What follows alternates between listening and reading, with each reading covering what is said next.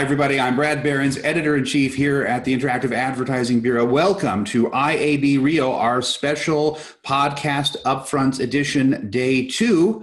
This has been an exciting day of presentations at the podcast upfront. We started with ESPN. We went through Barstool Sports, Viacom CBS, Vox Media, American Public Media, Acast, Podsights, Pushkin. We ended the presentations with the New York Times, and we're starting today's podcast with the New York Times. I'm delighted that Sebastian Tomic, the global head of advertising and marketing solutions for the New York Times, has joined us alongside of Zoe Soon. She is the vice president of the Consumer Experience Center here at the IAB. Zoe and Sebastian, thank you so much for joining us. Thanks for having me. Yeah. Well, welcome back, Zoe. You were my co-pilot yesterday.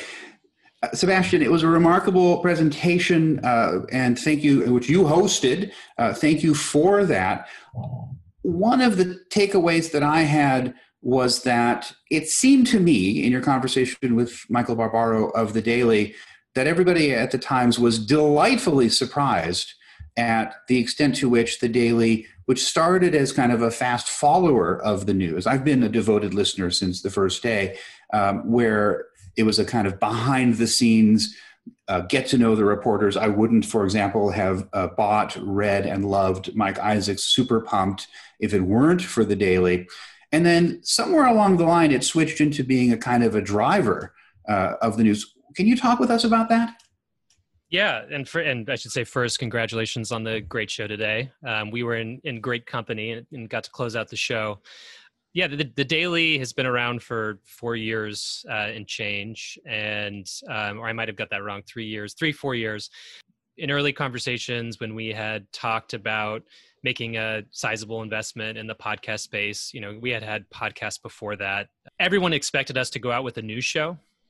And I think there's a famous anecdote about when the Daily team brought the concept of the Daily to our publisher.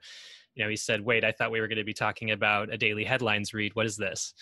And we actually had BMW also launch with us as well. And as a separate anecdote, when we had sold that program to them, we had come back to them with some pretty conservative audience estimates, something like 70,000 downloads or something like that. And then right off the gates, I think we went out with 700,000 downloads instead of 70,000, and it just became this rocket ship. And not only did it become a rocket ship for the business and for the listeners, but also for the newsroom as well. And so what you'll hear consistently in the building is the Daily has become this incredible front door to our journalism, similar to how the front page of the newspaper, where journalists, used to compete for that famous space on A1, they now compete to be on the Daily every morning. And I think what it does so well is take these stories, and I think this is probably more relevant than ever, that seem to be persisting for long periods of time. So take Russian interference in the election, or the 2020 election, or the rise of Facebook and the challenges around it. It takes those stories and it helps put it into context with the kind of backstories from our journalists. What are they doing to get to the story, the buildup, and then they take you into the stories themselves. And I think both for the newsroom, it's a powerful storytelling tool, but then also for our listeners, it can be in some cases a more accessible way to our journalism. So let's dig in on those numbers for a moment, because they're pretty remarkable.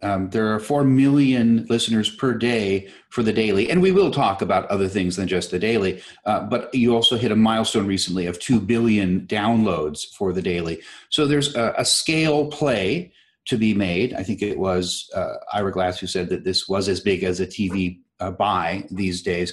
What I want to ask you, though, is about the quality of attention. Zoe has observed to me many times that there's an intimacy around podcasts. You're usually wearing headphones. Most people, they're next to your body. They're inside of your body if you're wearing AirPods. For those of us who are crowded into smaller houses with our families, there are necessary sort of personal bubble around that. And also something we heard not just in the New York Times presentation, but throughout the presentations today, was that the level of attention, the quality of attention, the quality of loyalty on the part of listeners was different with podcasts. And I'm wondering if you have found that at the New York Times, and if so, how is it different? So, I mean, I would like to say that I think the New York Times writ large has a fairly dedicated audience. I should thank you for being a listener and reader. It's one of the things that separates us, I think, in the category is just the loyalty and the repeat viewership, readership, listenership that we get, particularly from our subscribers. I think that the Daily is an interesting one. So the Daily is both, I think, an add-on for our subscribers. So it's, for people who are downloading our app and going through our headlines, in and out of the day.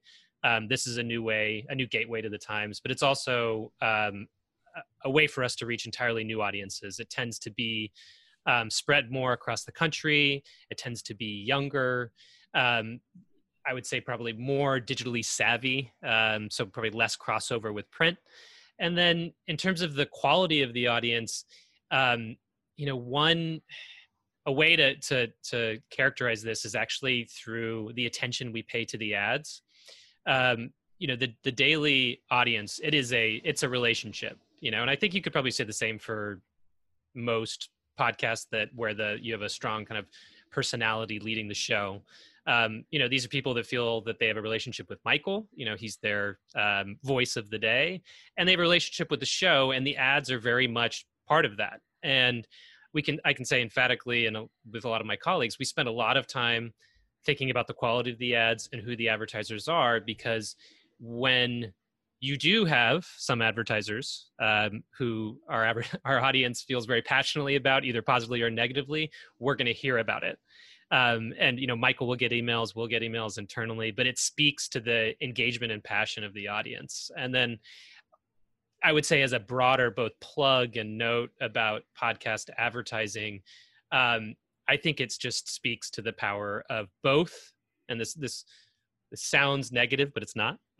So both linear advertising, something I think that TV was really good at. That is, as people call sometimes for the end of linear TV, I think that podcast advertising is great because it's both linear and it's disruptive.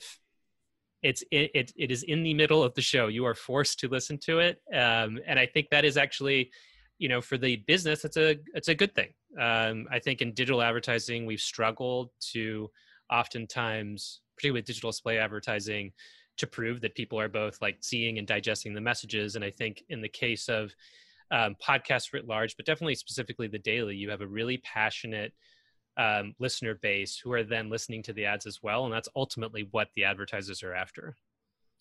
So let me end this segment with one last question, which is, here at the IAB, we're passionately committed to the project of making the news safe for advertisers. It is already safe for advertisers. We want to convince them that news saves lives, that news is not only safe for advertisers, it's actually important strategically. That it's not, you're not going to advertise on the news because you ought to, you're going to do it because that's the way of getting in front of the right audience. So Sebastian, what's your pitch to brands that news is safe, that it's suitable, and that it's the right place to be?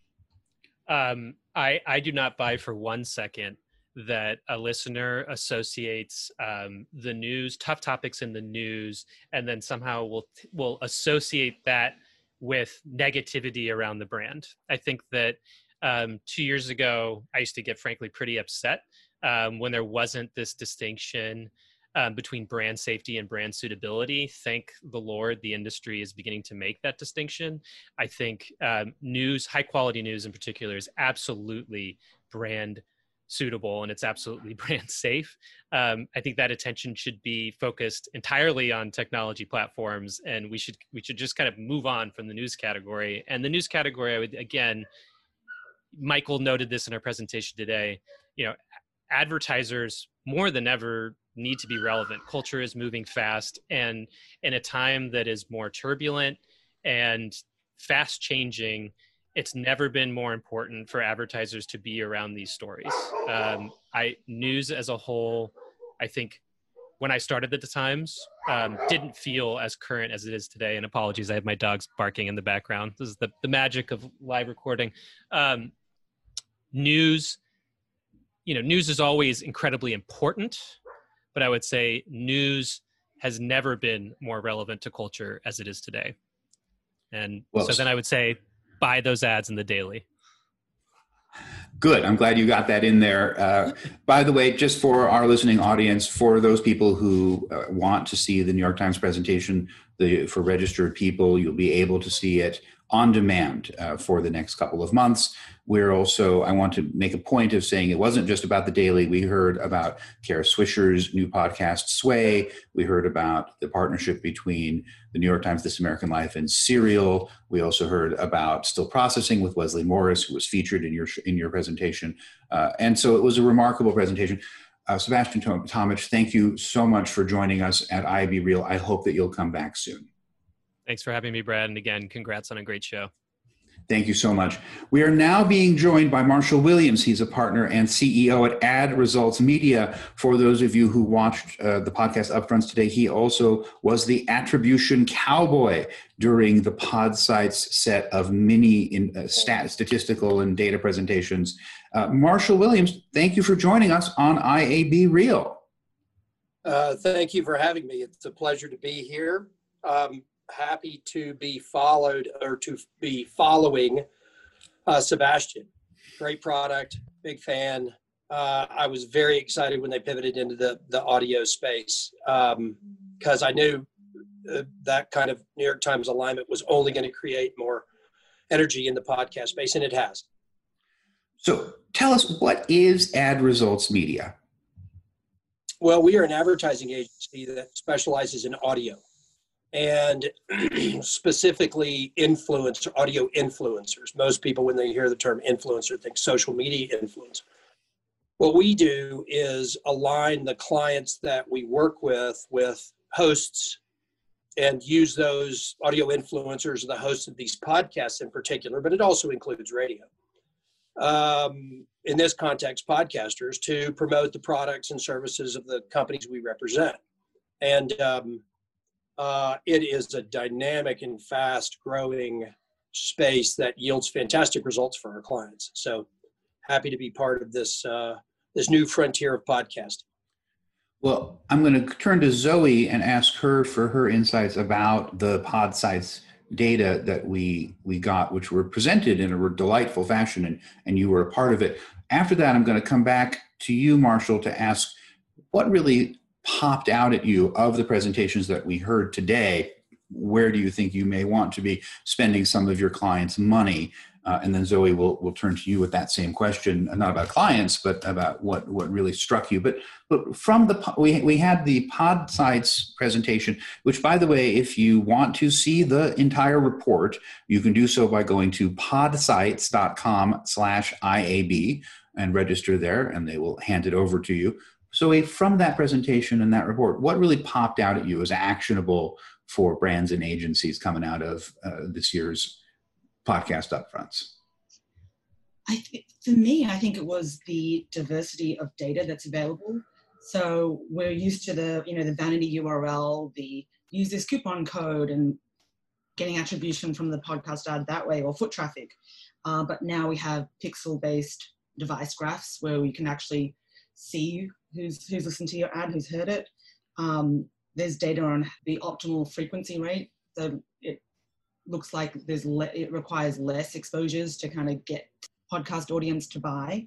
And there's also data showing that having a diversified buy across a range of shows, it had a 2.4 lift in conversion. So I thought that was a really interesting stat to take away. Marshall, what our audience can't see is that you were nodding vigorously a moment ago. Tell us what you were reacting to in Zoe's account. Well, the audio attribution, she mentioned a couple of the more traditional methods of attribution. And with a lot of a big percentage of our clients are direct-to-consumer brands that try and track return on ad spend and cost per acquisition numbers. And in the past, attribution tools have been a little blurry in terms of a true one-to-one connection. In the digital space, if you clicked on a Facebook ad, you immediately knew who that was and you could retarget, et cetera. Same thing with social media influencers, because they posted a pixel inside that display ad or that banner or that link or what have you that could track. Audio, obviously, because of its innate mobility and on demand and the way it's consumed, because in the podcast space, a lot of it, if not most of it, is latent consumption. You download and listen later. So there's no way to get that one-to-one connection as you would in a digital environment. So the creation of an attribution tool for audio was a very dynamic and important thing that happened. And what happened was when somebody downloaded a podcast, a pixel would fire, and it would through device graphs, et cetera, and a corresponding pixel placed on a brand's website could tell you what happened if somebody downloaded that podcast and how they responded. So that much more close to that digital style of attribution. And we've been looking at that for a long time. As tech is relatively new, it's a little more than a year old. But as Zoe mentioned, the amount of lift we've seen relative to what are more traditional media code, vanity URL attribution tools, this is really dynamic and has shown that audio works to a level that was understated with our previous attribution tools. Very excited about what is happening here and the tech that's coming into the podcast space. Happy to be a part of that journey. So back to my question before, which I teased a little bit before this part, which is what really popped out at you from today's presentations or yesterday's, but yeah. Where do you think you might want to lean in with your clients? Right. Okay. Excellent question. As mentioned, when you first introduced me, I was very happy when the New York Times stepped into this space, because it was a lot of creators, content creators, who just loved and had great passion for what they did, but they tended to be a little bit off the beaten path, not household names. A couple of things we've seen over the past 2 days: much more presence of household names. New York Times, NBC, CBS, Turner, much larger presence by those large brand, recognizable news brands, sports brands, et cetera, ESPN, that are leading into the space more. That's great. The expansion of content is fantastic for the universe of podcast. The other thing, there was quite a bit of kids programming introduced today, or that's in the funnel. I think that's phenomenal. Part of the reason that podcasting is as sticky as it is that a generation of consumer, my kids, in fact, have grown up with a smartphone in their hands. And that's become the de facto antenna, which used to be how people consume television and radio.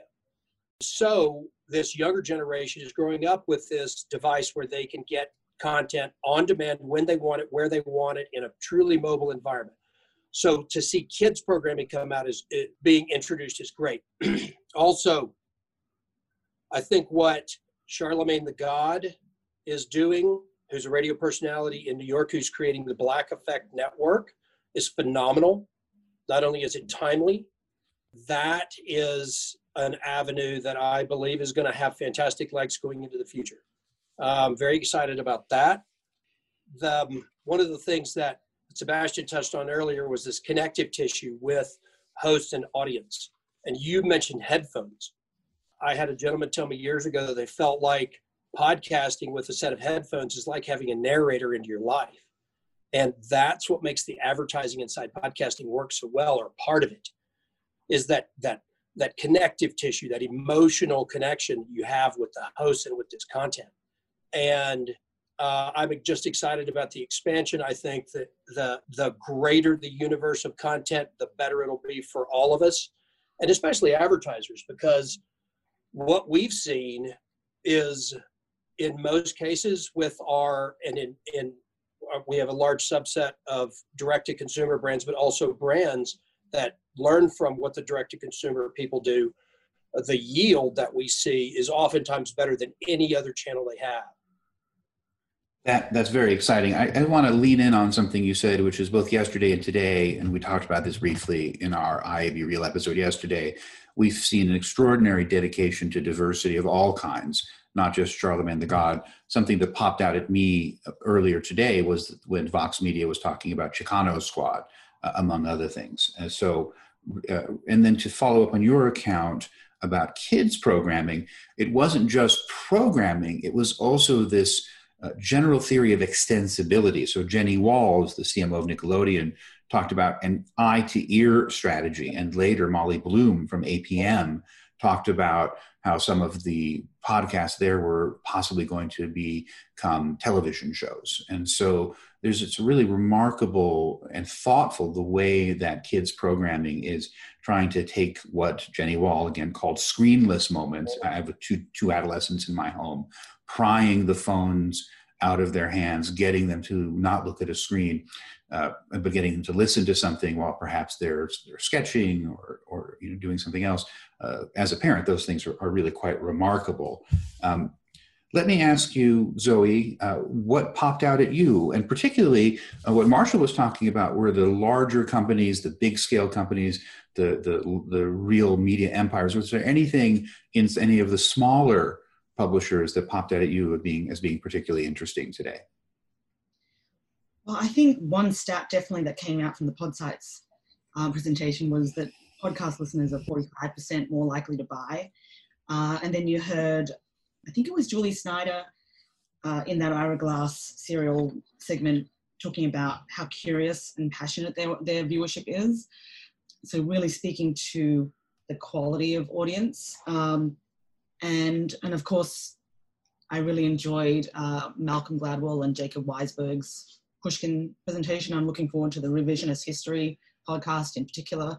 I think they did an amazing job filming that and really pushing their brand as a thought leader, as appealing to that niche audience at scale, which is, it sounds like an oxymoron, but that's kind of what Malcolm Gladwell is known for, just getting into those interesting topics.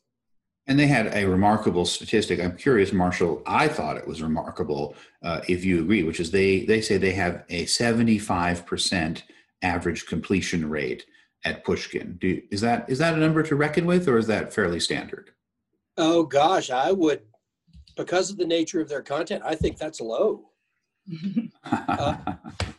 Well, I mean, I've known Jacob for a while and Malcolm via him, and I don't know Malcolm well, but their content is so compelling and so dynamic that some of the early data we saw anecdotally from Apple early on, which is the big distributor, if you will, it's not, the distributor is not the right adjective, but distribution platform, indicated that people really are sticky in the on-demand audio space, in the podcast space. And that some of the shows, even lengthy shows, 90 minutes or longer, have 90+% completion rates. And I just think with Malcolm's style of content and Jacob's style of thought leadership, that people will really stay tuned. It's one of those things where people love the content, want to be engaged with it. Depending on kind of availability, I mean, I would think that the level of stickiness relative to an entire show is pretty high. I mean, we've seen like the longer shows out there, like Joe Rogan. Gosh, he'll get to 90% completion rates, and his show can be 3 hours long. And so I'm surprised that I'm surprised it's not longer than 75%, but that's still a remarkable number considering how other media types don't even get close to that kind of completion rate. Well, that's fascinating. Let me end the segment with a question for both of you. Marshall, for you first.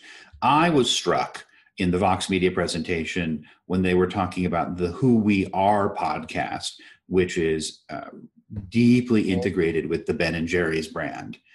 Ben & Jerry's, which is part of Unilever, which is one of the two largest CPG manufacturers on the planet. Ben & Jerry's has always been an outlier, very outspoken as a brand, the two founders as well. Are podcasts the new soap operas? Right? Tide, we call them soap operas because they were very focused on detergent, because in the earlier days of television we had housewives who were, at least this is the story that the industry told itself, were watching their stories, and they were sponsored by household goods like Tide.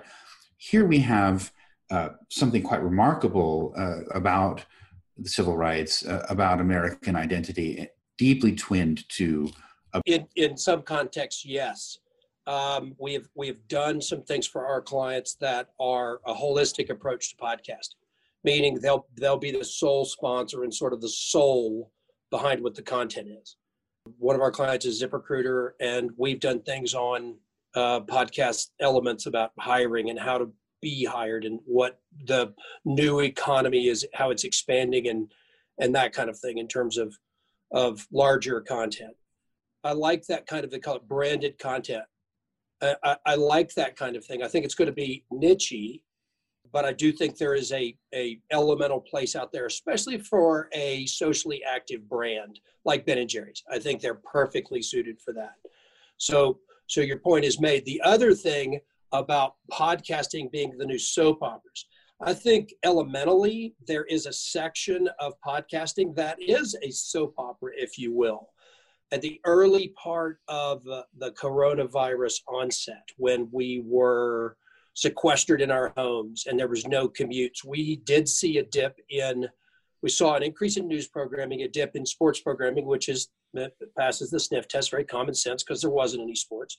But we also saw a dip in some of the true crime genre and celebrity style podcasts. Okay. Those are me time podcasts like soap operas used to be. And it's like kind of a departure.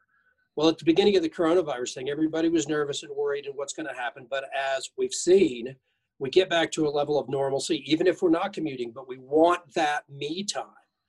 And so those shows that reach into that sort of departure, mental departure, and I want to take a break from the troubles of the real world, or I've got a few minutes to just spend some time inside my own head. I think those perhaps are going to be the soap operas of the future, the audio soap operas, the reality shows and the true crime shows, and maybe the celebrity gossip podcasts, which are great. We've seen a real rebound now in terms of downloads from the beginning of the coronavirus epidemic. And right now there's the high watermark of downloads in the universe of podcasting. So this is an exciting time. This is a space that's accelerating quickly. And God, I'm really excited about what the future holds because there's so much growth and opportunity out there. And it's a robust advertising space. It really yields results. That's a fantastic answer. Zoe, do you want to weigh in on anything there? I think that to reflect back to you, Marshall, this issue that I've been seeing throughout the podcast upfront presentations of not only scale, but the quality, the unique flavor of attention that auditors bring to the programming they love and to the brands that support that programming. Zoe, the original question, seemingly endless amounts of minutes ago, was are podcasts the new soap operas? Just want to know if you have anything to add there. Yes, and I think what we're seeing is a lot of the podcast creators creating exclusive content. Cadence 13 yesterday talked about C13 being there, almost like their own little studio. And that kind of tracks to what we're seeing from our last podcast revenue study, which showed advertisers leaning into buying series instead of one-off programming. So I do think it's evolving into that state where it becomes sort of opera-like, and advertisers will be buying series and audiences according to those shows. Well, Marshall Williams, CEO at Ad Results Media, Zoe Soon, Vice President of our Consumer Experience Center here at the IAB. Thank you both so much for joining me today on IAB Real. Again, our audio audience doesn't see that Marshall's put his cowboy hat on. He's hopefully looking to take a well-deserved break. The podcast cowboy. That's my alter ego. Excellent. Thank you so much, both of you, for joining me today. For those of you who are interested in the podcast revenue study that Zoe just mentioned, you can find it, as well as all of our other spend and revenue research, at iab.com/spend. Tomorrow is day 3 of the 2020 IAB podcast upfront. Our hosts will be Francesca Ramsey, who's been our consistent host for the last 2 days. She'll be joined by Julian Castro, formerly of the Obama administration, as her co-host. We will have presentations from Westwood One, Public Media Marketing, Art 19, Authentic, as well as Meredith. Afterwards, Please join the wrap party with David Cohen, our CEO at the IAB, Max Willens of Digiday, Jennifer Hungerbuehler of Dentsu Aegis' Amplify, and Jennifer Brink of Blooming Brands as they review the podcast upfronts and what their takeaways are. You can resume watching the podcast upfronts tomorrow at iab.com/podcast upfront. My name is Brad Behrens. I'm the editor-in-chief here at the IAB. Once again, thank you so much for joining us on IAB Real. We'll see you tomorrow, and we'll see you next week as well. Bye-bye, everybody.